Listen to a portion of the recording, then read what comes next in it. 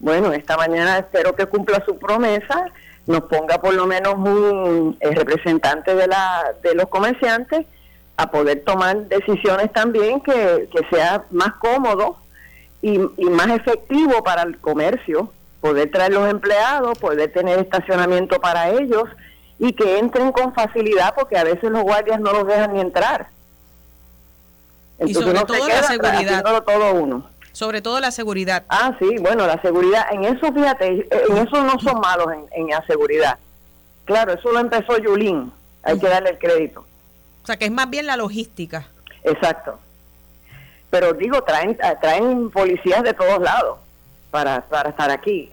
Y como usted sabe, hace años que no hay un incidente en la fiesta y se mete aquí 500,000 de personas. Uh-huh. ¿Verdad? Y una fiesta exitosa es una fiesta donde no hay ningún incidente, donde no hay ninguna novedad.